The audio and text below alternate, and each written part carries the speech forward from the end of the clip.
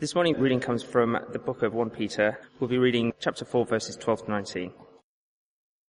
Dear friends, do not be surprised at the painful trial you are suffering, as though something strange were happening to you. But rejoice that you participate in the sufferings of Christ, so that you may be overjoyed when his glory is revealed. If you are insulted because of the name of Christ, you are blessed, for the Spirit of glory and of God rests on you.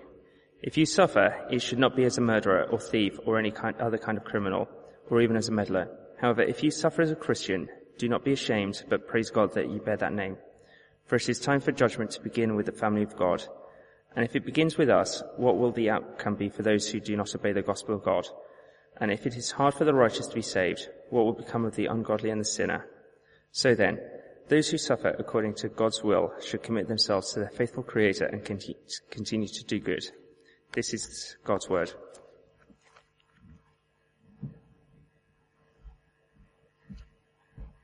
Aidan, thanks for reading for us. Good morning. For those who don't know me, I'm Simon, one of the ministers here, and I think I'm already in the doghouse with my son. This passage is hardly one to win friends and influence people, but it is God's word and not mine. So let's humble ourselves before what the Lord says as we pray before I begin.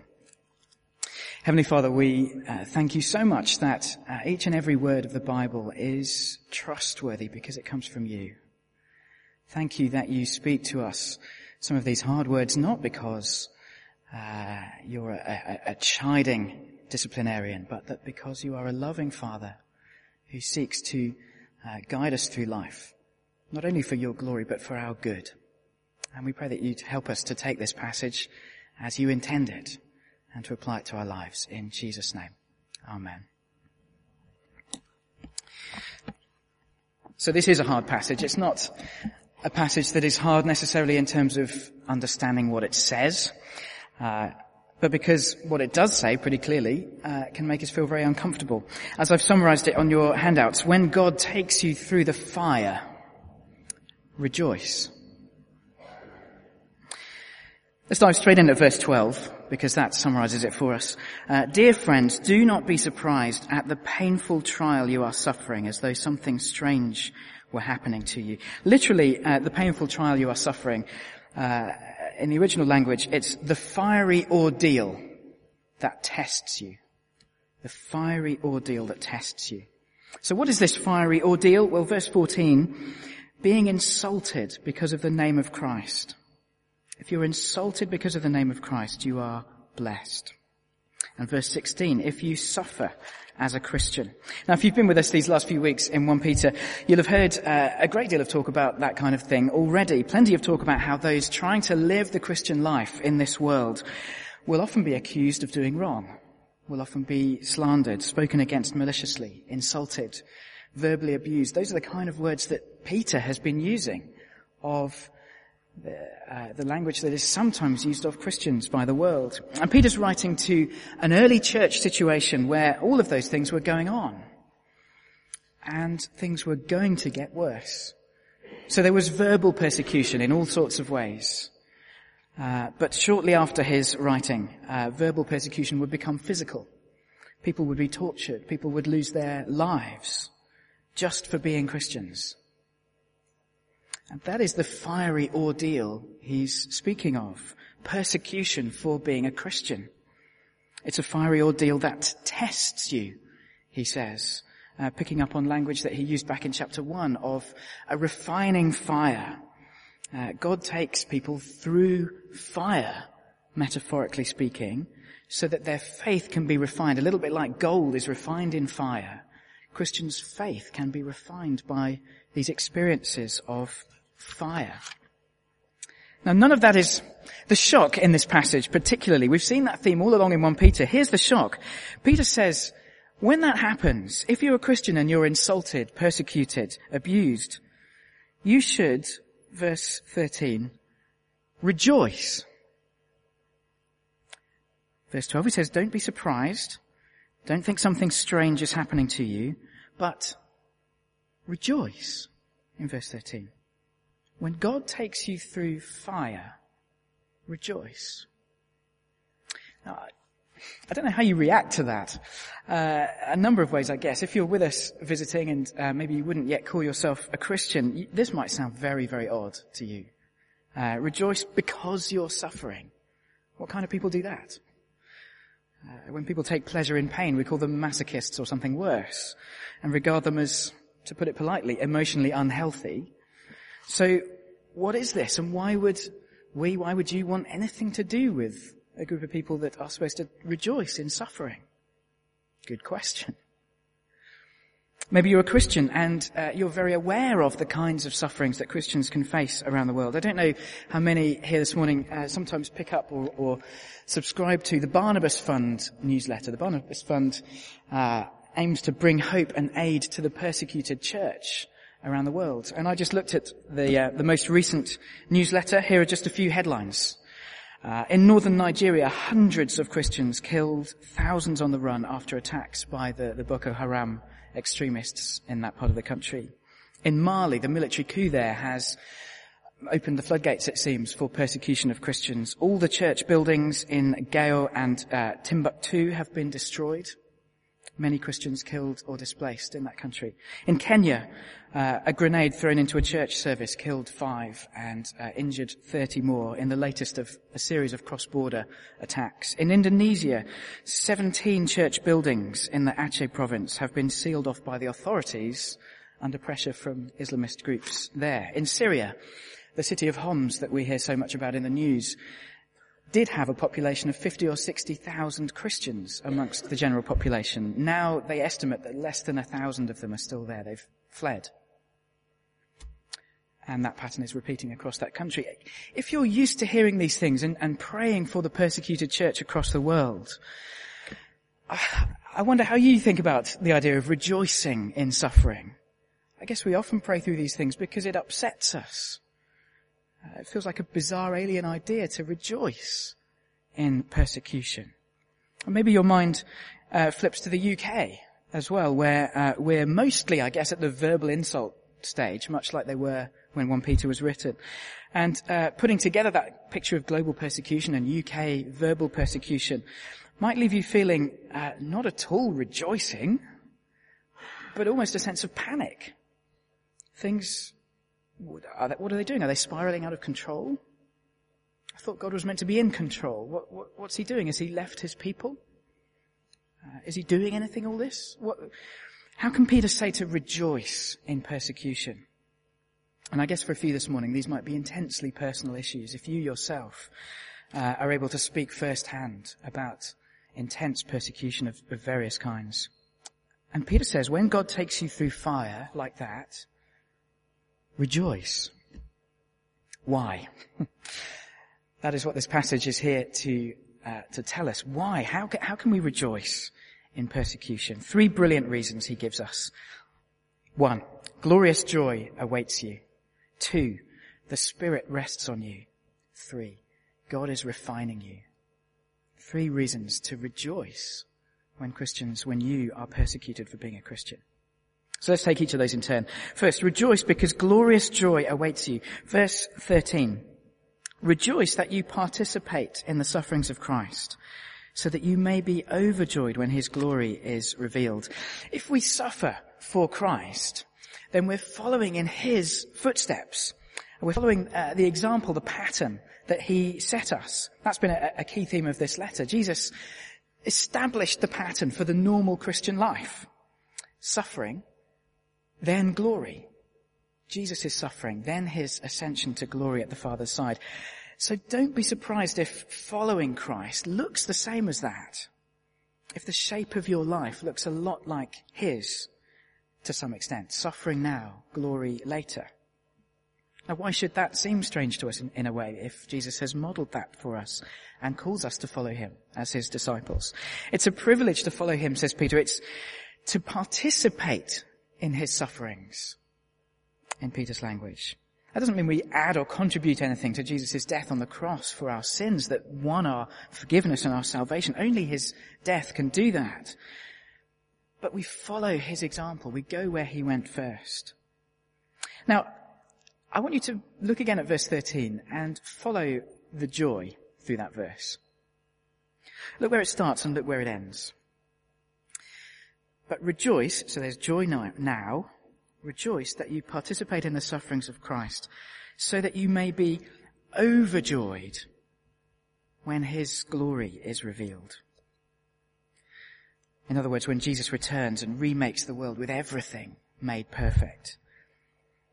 Alongside that pattern of Jesus suffering now and going to glory later, Peter gives us a picture of rejoicing now and being overjoyed later, rejoicing in suffering now and then being overjoyed with the glories that are to come. That word overjoyed, it's not sort of standard English, I suppose. Excessively joyed, it means. Joy beyond anything we can imagine is what is to come. The joy has turned up not just to 10, but to 11. The more we can rejoice in sufferings now, the greater the joy it will be on that final day. I drove our son Joel to see his grandparents on Friday evening, and the rush hour traffic turned an hour and a half journey into 3 hours like it normally would on a Friday. And for a boisterous 2-year-old, sitting strapped into a car seat is not the most fun activity. So the potential for a grumpy journey was pretty high. But actually, he was brilliant. We had a great time. It was just him and me. We went up together. Tree was seeing a friend, and all the way we were talking about how brilliant it was going to be to see his grandparents, to chat to his grandma and his grandpa, to play with the dogs, to run around in the house and the garden and muck about with the enormous, insanely big Duplo set that they have at home. And Joel, he's been up to my parents enough times to know the pattern. You sit in a car seat for a bit, which is rubbish. And then it's glorious. You have a great time with grandma and grandpa. And so, because he knows that's coming, even on the journey, which is frankly rubbish for a 2-year-old, he can be happy. He can rejoice in anticipation of that joy that's coming. Now, I reckon if a 2-year-old can get that, we probably should be able to. Jesus has fixed the pattern, suffering now, glory later. That is the journey of the Christian life. You get to glory through suffering. Can we trust that pattern? Can we trust God to work through that trajectory in our lives just as he did with Christ? Can you say to yourself, this present suffering is the way to glory?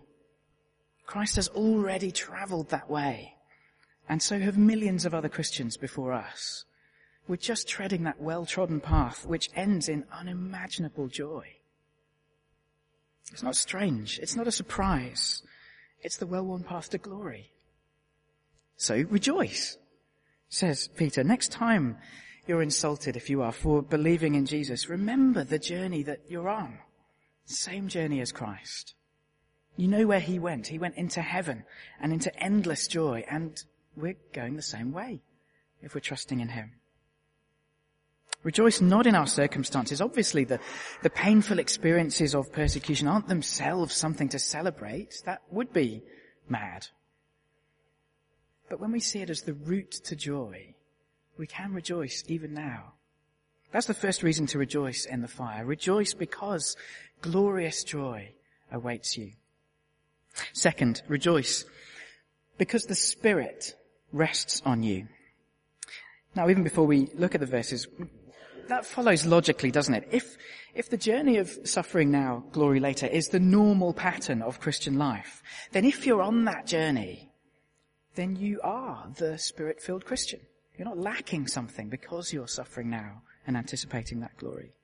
And that's exactly what Peter wants us to understand in verse 14. If you are insulted because of the name of Christ, you are blessed, for the Spirit of glory and of God rests on you. Now, the first half of that verse echoes the words of Jesus. I don't know if you remember the words of Jesus in the Sermon on the Mount. Blessed are you when people insult you, persecute you, and falsely say all kinds of evil against you because of me.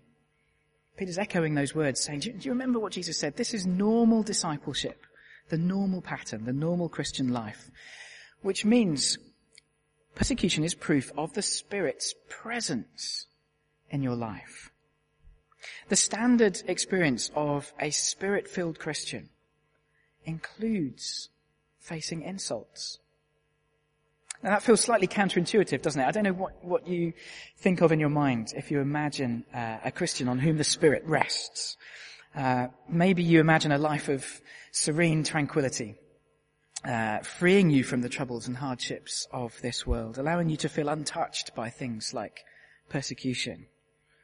Maybe it's a longing. Maybe you think, I'd love to experience that experience of what you think a Spirit-filled life would be. To be assured that he's present with me, to know that he's resting on me. What Christian doesn't want that assurance? And if your experience is one of suffering and of insult for being Christians, you might feel very alone, as if God has deserted you or perhaps never came to dwell with you by his Spirit in the first place. You could question God's presence in your life if you're in this fire. And perhaps in a wider sense, when you hear about the persecutions in the global church, you wonder where is the presence of the Spirit? In Nigeria, in Syria, in those places. And as for the UK, where is God as the comedians ridicule Christians, as the petitions and even the bishops make it less and less acceptable to live a Christian life in society? We read the latest story of an employee unable to wear a cross to work, or being sacked for refusing to compromise on their beliefs. And we wonder, where is God in all this? Has he deserted his church in this country? Has he withdrawn his Spirit? And Peter turns that on its head in this verse. You're being insulted. Well, that's not proof of the Spirit's absence. That's proof of his presence. The Spirit-filled, glorious Christian life, this side of eternity, is not one that sails through life, barely touching the world, oblivious to insults and persecution. It goes through this fiery ordeal. It participates in Christ's sufferings, following that pattern, suffering now, glory later. So, again, rejoice. Rejoice because your future is glorious. Rejoice because the Spirit is with you. This fire of persecution can be evidence, not that God has deserted us, but that he is with us. Now, at this point, let me make the same aside that Peter makes at this point. In verse 15 of chapter 4, he says, if you suffer, it should not be as a murderer or thief or any other kind of criminal or even as a meddler. However, if you suffer as a Christian, don't be ashamed, but praise God that you bear that name. By the way, says Peter, this rejoicing only applies to suffering for being a Christian, for living a Christian life.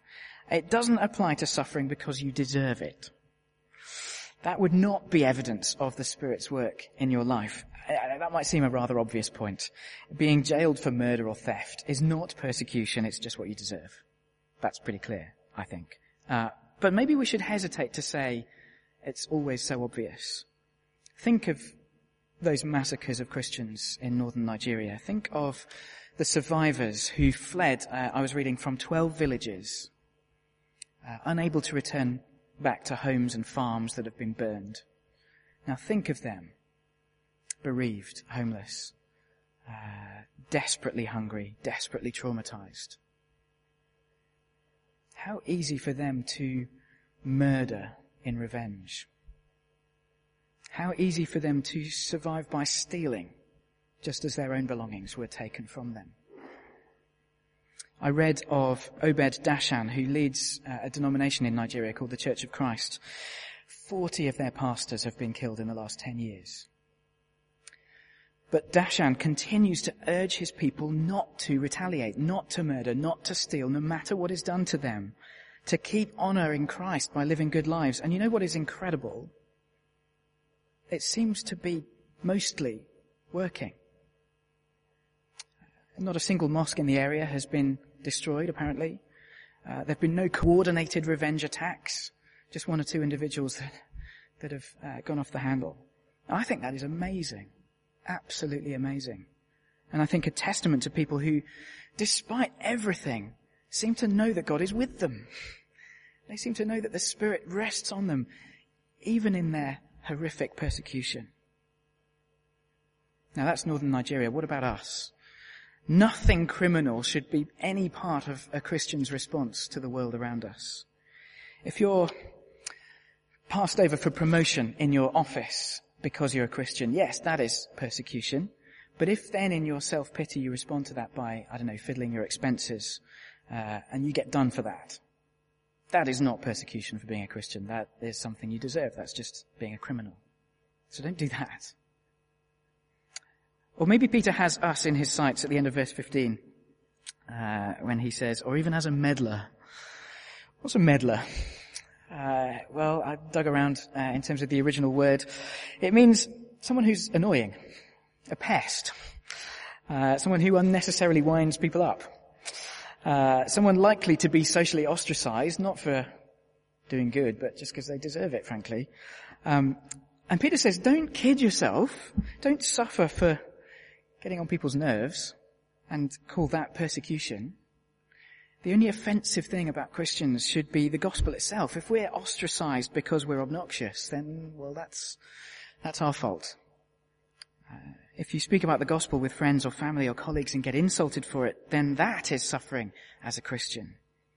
But if you were to do it in a self-righteous way that makes them feel disrespected and then get insulted for that, you're not suffering as a Christian, you're just a meddler, says Peter. So if we're rejoicing because the Spirit rests on us, we won't react defensively and aggressively like a person insecure of our position, uncertain of our relationship with God, and do something criminal or become a meddler. God is with us, especially in the fires of persecution, so rejoice and keep doing good. Final reason to rejoice. Rejoice because God is refining you. Now remember the literal translation of verse 12. Don't be surprised at the fiery ordeal that tests you. This is a refining fire of persecution that Peter is speaking of. And in verse 17, he describes it as a kind of judgment. It says in verse 17, for it is time for judgment to begin with the family of God. And if it begins with us, what will the outcome be for those who do not obey the gospel of God? Now that might sound very strange. In what sense does God judge his own family, the church, us, his people that trust in him? And in what sense is that happening now? If I suffer for Christ, is that God judging me? Well, yes, in Peter's language here, but don't be confused. Peter is drawing a contrast in these verses between two very different kinds of judgment. So the first kind of judgment is what we've been talking about. It is the judgment for Christians, for God's family. There is a refining judgment which happens now. And part of that is these fires of persecution. But there is another kind of judgment which Peter contrasts with this refining judgment. That other kind of judgment in verse 17 is for those who reject God, who do not obey the gospel of God. There's a much worse judgment. And we know from elsewhere in Scripture that that is final, everlasting punishment. But Peter doesn't spell that out here. He just asks the question, what do you think the outcome will be for those who reject God? He just leaves that hanging. Two judgments, refining through judgment now for God's family, or something much, much worse for his enemies. And he wants us to compare the two. The present refining judgment might look and feel terrible for a time, and it is terrible for a time. But we need to understand that God is refining his family, purifying them, purifying us perhaps by taking us through the fire. And it's not ultimately something to fear in a final sense. Unlike the unspeakable alternative, which is something to be dreaded and avoided at all costs. The question in verse 18 restates these two alternatives. If it is hard for the righteous to be saved, says Peter, what will become of the ungodly and the sinner? Now, Peter's not making a point about how hard it is for God to save sinners, although it is hard. It took Christ's death on the cross to save sinners.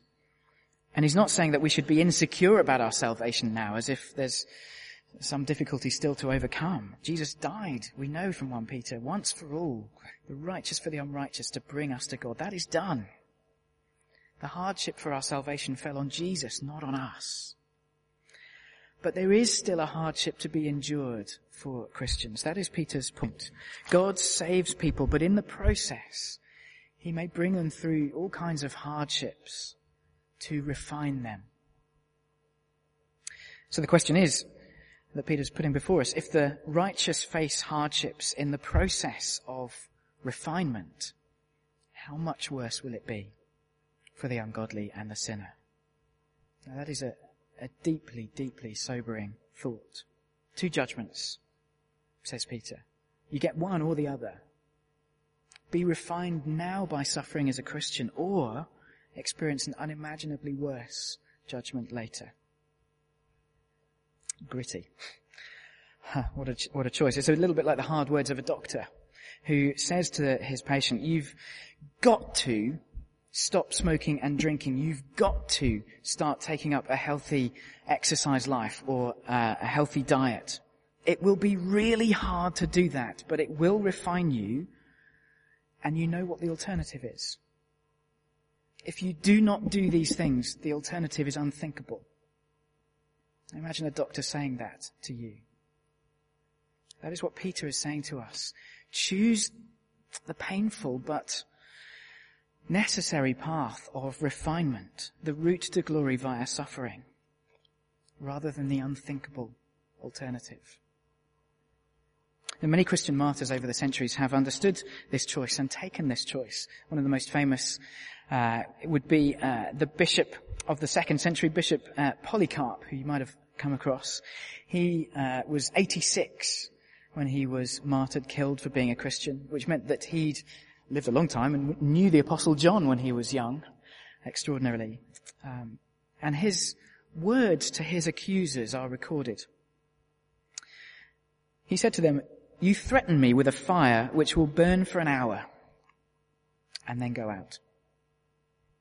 But you are ignorant of the fire of the future judgment of God reserved for the everlasting torment of the ungodly. Bring on the beasts or the fire or whatever you choose. You shall not move me to deny Christ, my Lord and my Saviour," said Polycarp in the 2nd century. Gosh, 2 fires. He knew which one he wanted to face. No doubt these verses had played a part in forming Polycarp's clarity about that. Now maybe that makes sense to you. Maybe you think, okay, I can see that God could be refining me in the fire of persecution, but I really struggle to see that as a reason to rejoice. Well, Peter's not wanting to send us away with a heavy heart and grim determination. Determination, yes, not grim determination. He wants us to rejoice in the fire. So look where he ends in verse 19. Those who suffer according to God's will should commit themselves to their faithful Creator and continue to do good. As God refines you, remember that he is your faithful Creator. I just look at those 2 words for a moment, faithful Creator, and think about what they mean. He's faithful. He is utterly trustworthy. He will keep every promise that he has made to us, including the one that he's made to work in all things for the good of those who love him, including through our suffering. We can trust his good intentions as he takes us through the fire. You can trust his good intentions. He is faithful to you. But he's not just faithful, he is the Creator. He made and sustains everything. He's in full control of the universe that he made, which means that your life and your destiny are in his hands securely as you go through the fire, as he works out everything in accordance with his will, including the suffering that we face. If you or I are facing suffering for being a Christian, or if we do in the future, this is brilliant, brilliant news for us. Our faithful Creator is refining us. He knows what he is doing. He holds us in his hands faithfully and securely as he brings us into and out of circumstances that he knows will be for our good. He loves you. You're his family. You can trust him as he refines you. So we can rejoice in the persecution that we may face for all of these reasons. glorious joy that awaits us, the Spirit that rests on us, and the refinement of God as he brings us through it. And as we finish, let me put it this way. God, as your loving Father, can do for you what Tree and I can never do for Joel, our son. God can take you through times of necessary suffering and guarantee that they will work out for your good in the end. God can do that for you. He does that. One of the most agonizing things about being a parent is that you can't do that. You can try. You know that some suffering is necessary for growing up. If Joel never hurt himself on anything, he just wouldn't know how to avoid danger. If Joel never went into a social situation with other kids who played a little bit rough, he'd never know how to assess personalities and find his way through life socially. So what are you going to do? Parents, wrap our children in cotton wool, never let them spend time with anybody else. As they get a bit older, never let them go and play in the park, never let them go and spend the night with another kid. What are you going to do? There's risks. Sometimes suffering is necessary for growing up. We all know that, but the scary thing for a human parent is that you cannot guarantee safety. We're not God. We're not sovereign. We're not Joel's faithful creator. But God is. Rejoice in this. God can do for you what we can never do for Joel. He can utterly, 100%, unfailingly guarantee that you will be kept safe. Even that you will grow and benefit from everything that happens to you in this life. It will sometimes be painful at the time. Very much so if we suffer for him. But we can trust his judgment as he refines us. Even in the fire, especially in the fire. We can rejoice. Let's pray.